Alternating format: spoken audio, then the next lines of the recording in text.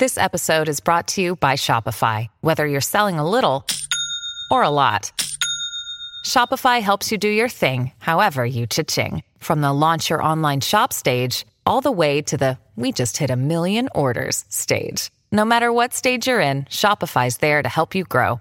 Sign up for a $1 per month trial period at shopify.com/special offer, all lowercase. That's shopify.com/special offer.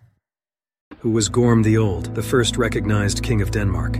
Gorm the Old, the first Viking king of Denmark, emerged amidst fierce rivalries, marrying Thyra, King Harald Klak's daughter, and expanding his reign to Jutland after Harald's death. Gorm was known for his relentless hostility towards Christianity and the persecution of priests. He waged battles against the Saxons, solidifying his status as a formidable king. In his final days, Gorm's concern for his sons overshadowed his own fading existence. His sons Knut and Harald led a Danish army to England, conquering parts of Northumbria.